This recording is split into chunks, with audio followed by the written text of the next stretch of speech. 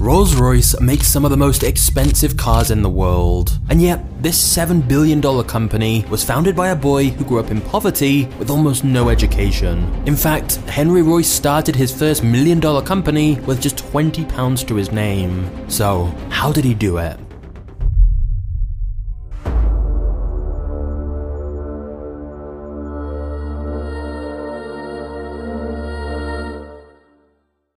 Henry Royce was born in 1863. His parents, James and Mary, ran a flour mill. Unfortunately, the family business was struggling, and by 1867, they went bankrupt. This forced the Royce family to move to London to look for work.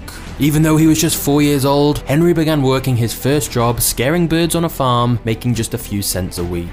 His father went on to work for another flour mill, but he was still in a massive amount of debt. Things were bleak for the family, and then, just when it seemed like it couldn't get much worse, tragedy struck.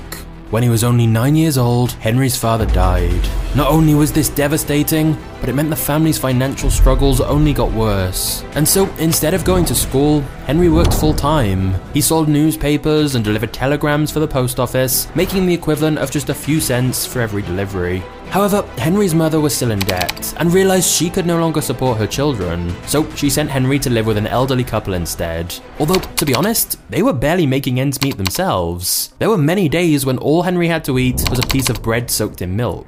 This malnutrition, combined with hard labor as a child, contributed to him having health problems for the rest of his life. By the time he was 15 years old, Henry had only completed 1 year of school. So his aunt tried to help him out with his education by giving him the small fee needed to join an apprenticeship program with the Great Northern Railway Company. This meant Henry had to relocate again, and whilst his aunt managed to cover the fee for the apprenticeship scheme, she couldn't afford to pay for his housing. But luckily, Henry managed to move in with a man named George Yarrow, whose son was also an apprentice for the railway company. At night, George tutored the two boys on how to use tools. Henry found this fascinating and spent many hours practicing, and despite being just a teenager, he was soon regularly building beautifully made brass model wheelbarrows in the Yarrow's garden shed. Henry may not have had much of an education, but he was skilled with his hands and had an incredible work ethic. Unfortunately, the money from his aunt only lasted 3 years of his apprenticeship before he had to drop out again. So at 17 years old, Henry began working with a tool-making company in Leeds, making just 1 penny per hour.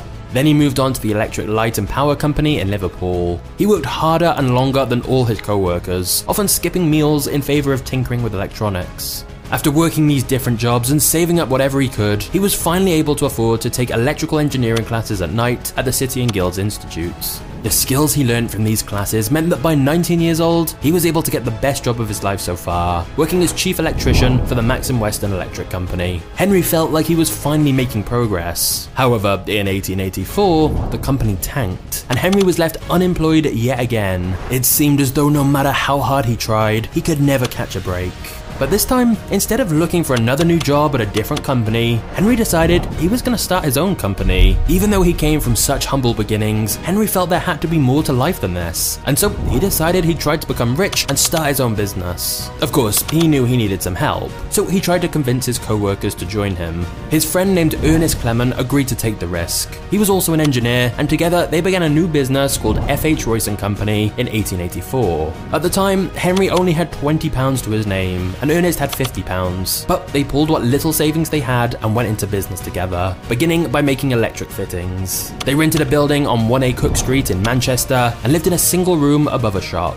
The two could barely afford to eat, so they made sandwiches every single day. The odds of two young men succeeding like this was slim to none. But instead of giving in to self-doubt, Henry did what he'd always done and simply worked harder than the rest. With everything he did, he made sure that the product was better than the competition. Finally, after lots of testing, they created their first successful product, the electric doorbell. These began to sell very quickly, and Henry was known to stay up working long nights at his desk to make more of them for customers. Using the money they made, Henry was able to begin creating more ambitious, bigger products, like generators and eventually even an electric crane.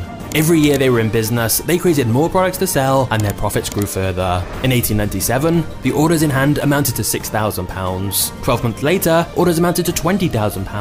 By 1899, the company's share capital was £30,000. Now, that may not sound like a lot, but remember, this is the 1800s. After modern day inflation, that equates to over $1 million. However, despite this success, Henry was already setting his sights on something even more ambitious: to create the most luxurious car in the world. But first, Henry had another matter to attend to. Now that Henry and Ernest were wealthy from their first business, they finally felt they could focus a little more on their personal lives. The two friends were so close that they actually ended up marrying a pair of sisters, Edith and Minnie Punt. So, although they'd been business partners, Henry and Ernest were now officially family. The success of their first company, making electrical goods, also meant they were finally established enough that Henry could get even more ambitious with his mechanical projects. Now, at the time, very few people owned cars, but Henry Royce was one of the first to get a keen interest in automobiles and purchased a used 1901 two-cylinder French car. Unfortunately, it was in such terrible condition, it wouldn't even start. But by the next day, Henry had it working again. And instead of stopping there, he continually made improvements to all the faults he found with it. Eventually, Henry decided rather than improving this car, he should build his own. And in 1904, he'd custom built 3 cars which were given the model name Royce 10.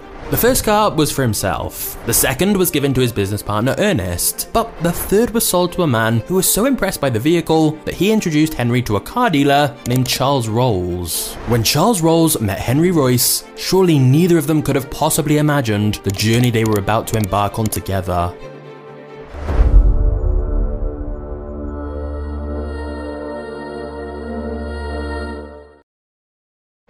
No one would have expected Charles Rolls and Henry Royce to become business partners. Henry was a true rags to riches story, but his partner Charles was the polar opposite, having practically everything handed to him from an early age. However, both of them shared a passion for cars, and this partnership would lead to the iconic Rolls-Royce brand. Charles Rolls was born in 1877 to the first Baron and Lady Langattock. Even from a young age, Charles was always tinkering with mechanical objects, earning him the nickname Dirty Rolls from his friends. He attended the prestigious Cambridge University for Mechanical and Applied Science, and after graduation, he worked on a yacht before moving on to work for the London and North Western Railway. Charles was also one of the very first people in the UK to own a car. In fact, there's even a photo of him from 1896 in his Peugeot Phaeton, which he bought in Paris at just 18 years old. He loved cars so much that his father gave him the money to open a car dealership. This was called CS Rolls & Co., and he began importing French cars to sell to English customers. Charles Rolls had earned himself quite a reputation in the motorhead community. He held the unofficial land speed record of driving 83 miles per hour. Maybe that doesn't sound impressive by today's standards, but back then it was incredibly fast. In fact, Charles was actually known as a bit of a daredevil. In 1903, Charles competed in the Paris to Madrid town-to-town, where 34 drivers and spectators died. This mostly happened because the cars kicked up so much dirt on the roads that no one could see, and people from the audience would step out in the street to get a better look at the cars and end up getting run over. But Charles thrived in the chaos and continued racing year after year, regardless of how dangerous the races were. Not only was Charles a huge fan of driving fast cars, but he was also an aviator. He made over 170 flights in a hot air balloon and became the second person in Great Britain to own a pilot's license. He would go on to fly over 200 flights in a Wright Flyer aircraft. So clearly Charles had a very different upbringing to Henry, and Charles undoubtedly had a taste for luxury. However, when Charles Rolls first met Henry Royce, he hesitated. He was a big fan of 3 and 4 cylinder cars, so he wasn't sure he could like a 2-cylinder vehicle like the one made by Henry. But after trying out Henry's car, Charles was so impressed by the quality of the Royce 10, he said it was clear that they needed to work together. That evening, Charles drove back to London in a borrowed Royce car. In the middle of the night, he woke up his business partner and excitedly told him, "I just found the greatest motor engineer in the world."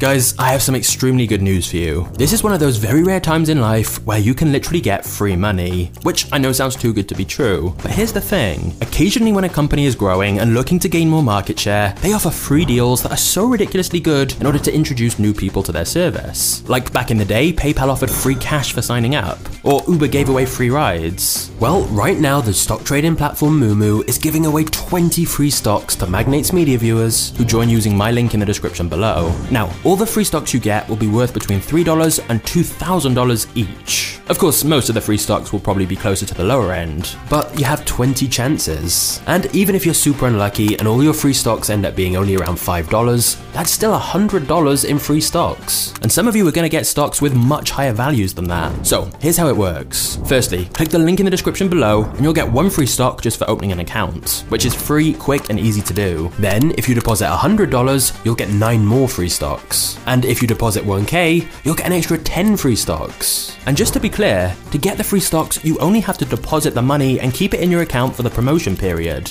And if you don't like some of the stocks you're given, you can just sell them for cash and withdraw the money. And by the way, this isn't just some random unproven business. Their parent company is a $1 billion Nasdaq traded company. That's why they can offer this amazing deal. But it's only for a limited time. So if you're a US citizen, I honestly don't see why you wouldn't do this. I mean, if it were me, I'd probably be getting my family and friends signed up as well, but that's just because I love a free deal. But I hope you take advantage of this, as I want you to get your free stocks. So just click the top link in the description below to get started right now.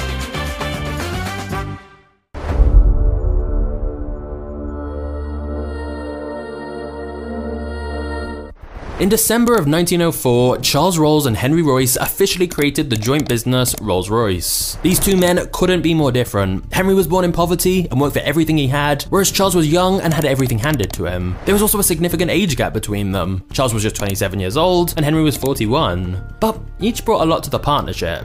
Henry had many years of experience building electronics and mechanical objects to perfection, and Charles was more than just a lover of fast cars. He was an incredible businessman who knew how to harness the power of marketing and public relations. Charles used his connections to the upper class to his advantage. He exploited his ties in the world of politics, media, and even royalty to find customers who could afford to buy their luxury cars. So the two of these together was a perfect pairing, as they each brought perfectly complementary skills that the other one didn't have. They were both masters of their craft, and as a duo, they were unstoppable. In 1904, they presented their first vehicle, the Rolls-Royce 10 HP, at a show called the Paris Salon, which would later go on to be called the Paris Motor Show. They sold the car at Charles's car dealership for £395 each. With modern inflation, that'd be the equivalent of tens of thousands of dollars. They made only 16 of these cars, and if you can find one today, it's worth a fortune. One was sold at auction for £3.2 million in 2007. Their second vehicle to be sent to market was in 1906, the Rolls-Royce Silver Ghost. All of the metal parts were coated in silver and aluminium. After completing a 15,000-mile endurance run, they decided to pull a publicity stunt to shock audiences. They placed a cup of water on the running engine. It was such a quiet engine that it didn't spill a single drop of liquid. At the time, it was dubbed the best car in the world. And as of today, the Silver Ghost is still considered to be one of the most valuable cars. In fact, in 2005, one owner had his insured for $35 million.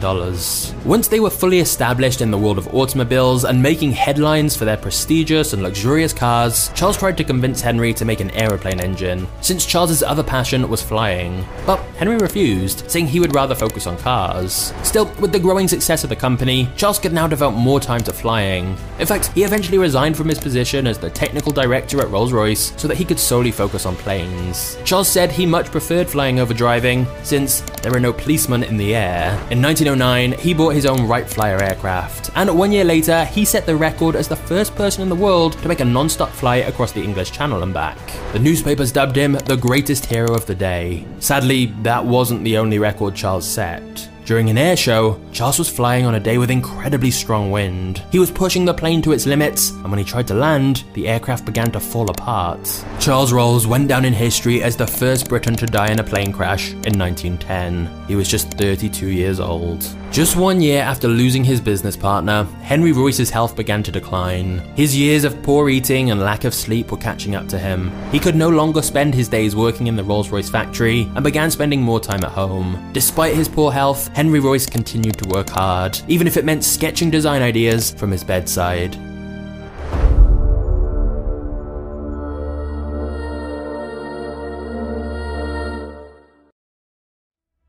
Even though Henry had refused to make aeroplane engines for years, he was forced to make them at the beginning of World War I. In 1914, they manufactured the Rolls-Royce Eagle engine, which provided half of the total horsepower for all of the Allied planes. This was the beginning of Rolls-Royce's legacy when it came to plane engines. And with their cars, by 1921, there was such a huge demand for them that there was a 3-year backlog. So they opened a new American Rolls-Royce factory in Springfield, Massachusetts, and within 10 years, they'd produced 2,944 cars. If that doesn't seem like a lot, that's because Rolls-Royce prides itself on producing the highest quality vehicles, even if it takes much more time. The same is true even today. Everything is still made by hand and can take up to 6 months to complete one vehicle. In 1930, Henry Royce was awarded the Order of the British Empire and was knighted as a baronet. Just 3 years later, he died at the age of 70. No matter how ill he felt, he never stopped working. His last drawings were literally made on his deathbed. The night before he died, he made a sketch of an adjustable shock absorber on the back of an envelope and asked his nurse to send it to the workers at the factory to produce his invention. He died before the letter could be delivered. It's clear that both of these men left behind a legacy that far outlived them. Rolls-Royce continued to make vehicles long after their deaths, and even to this day, the name is still synonymous with luxury, and the company's most recent valuation was over $7 billion. If we can learn anything from the Rolls-Royce story, it's that no matter where you come from or how bleak your starting point in life, with enough hard work and determination, you can build something incredible and totally transform the direction of your life. In the words of Henry Royce, strive for perfection, take the best that exists and make it better, and if it doesn't exist, create it. And this attitude is actually very similar to the man who created Lamborghini. He was never happy with the cars he tested, and so just like Henry, he decided to build his own car instead. Although the difference with the Lamborghini story is that his motivation to build a car was to get revenge on Enzo Ferrari. Honestly, the Lamborghini story is crazy, and you should go and check it out for yourself, as I've got a video on it right here for you, and it's the perfect next video to watch now you know the story of Rolls-Royce. So just click the thumbnail on screen and go check out the truth behind Lamborghini. I'll see you there. Cheers.